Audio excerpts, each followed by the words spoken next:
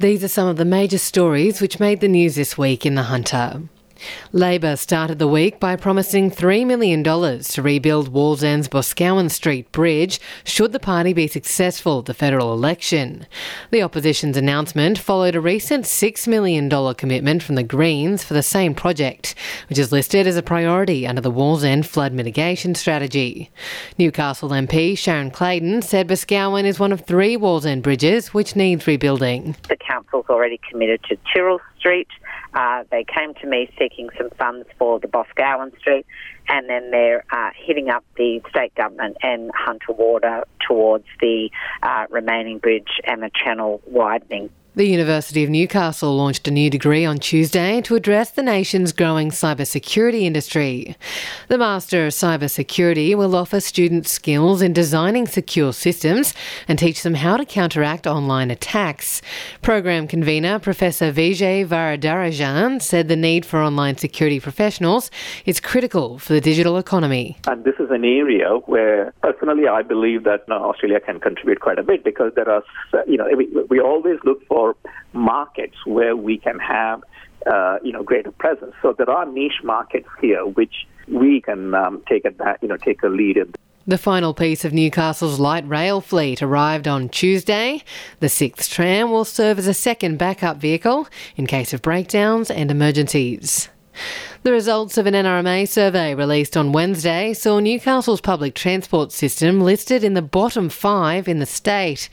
The average rating for networks across the state was 60 out of 100, with data showing suburbs with regular and unreliable public transport received the lowest ratings. Newcastle received a vote of just 47. The NRMA's Peter Curry said the combination of reliable public transport paired with more options led to higher ratings in the survey. The areas where there has been consistent and reliable public transport services tend to rate highly, and also areas where there are multiple options. Labor's Newcastle and Shortland MPs hosted a hydrogen roundtable on Thursday morning to discuss the industry's potential in Newcastle. The opposition committed to $1 billion national hydrogen plan earlier this year, and the Hunter has been tipped as a potential leader in the growing clean energy industry. Director of the Newcastle Institute for Energy and Resources, Professor Alan Broadfoot, said the industry could have great benefits for the country's energy market. It's also a fuel that we can invest into its generation as an alternative export market. I mean, the fundamental demand for energy is clean. We can actually produce a significant amount of hydrogen that we can transport to these markets. Mining company Gloucester Resources confirmed on Thursday it would not pursue an appeal after its proposal for an open-cut mine was rejected by the Land and Environment Court. The company said it will continue to assess their current exploration licences in the area, but the decision marked a major win for local community group Groundswell Gloucester, who fought against the Rocky Hill mine since its proposal.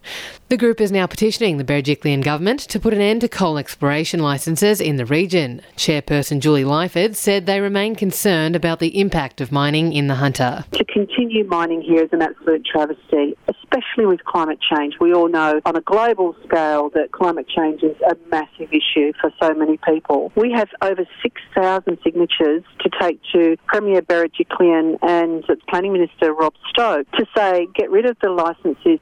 The skyline across the Hunter Economic Zone at Kurri Kurri looks a little different now after the iconic stacks at the Hydro Aluminium Centre were torn down on Thursday.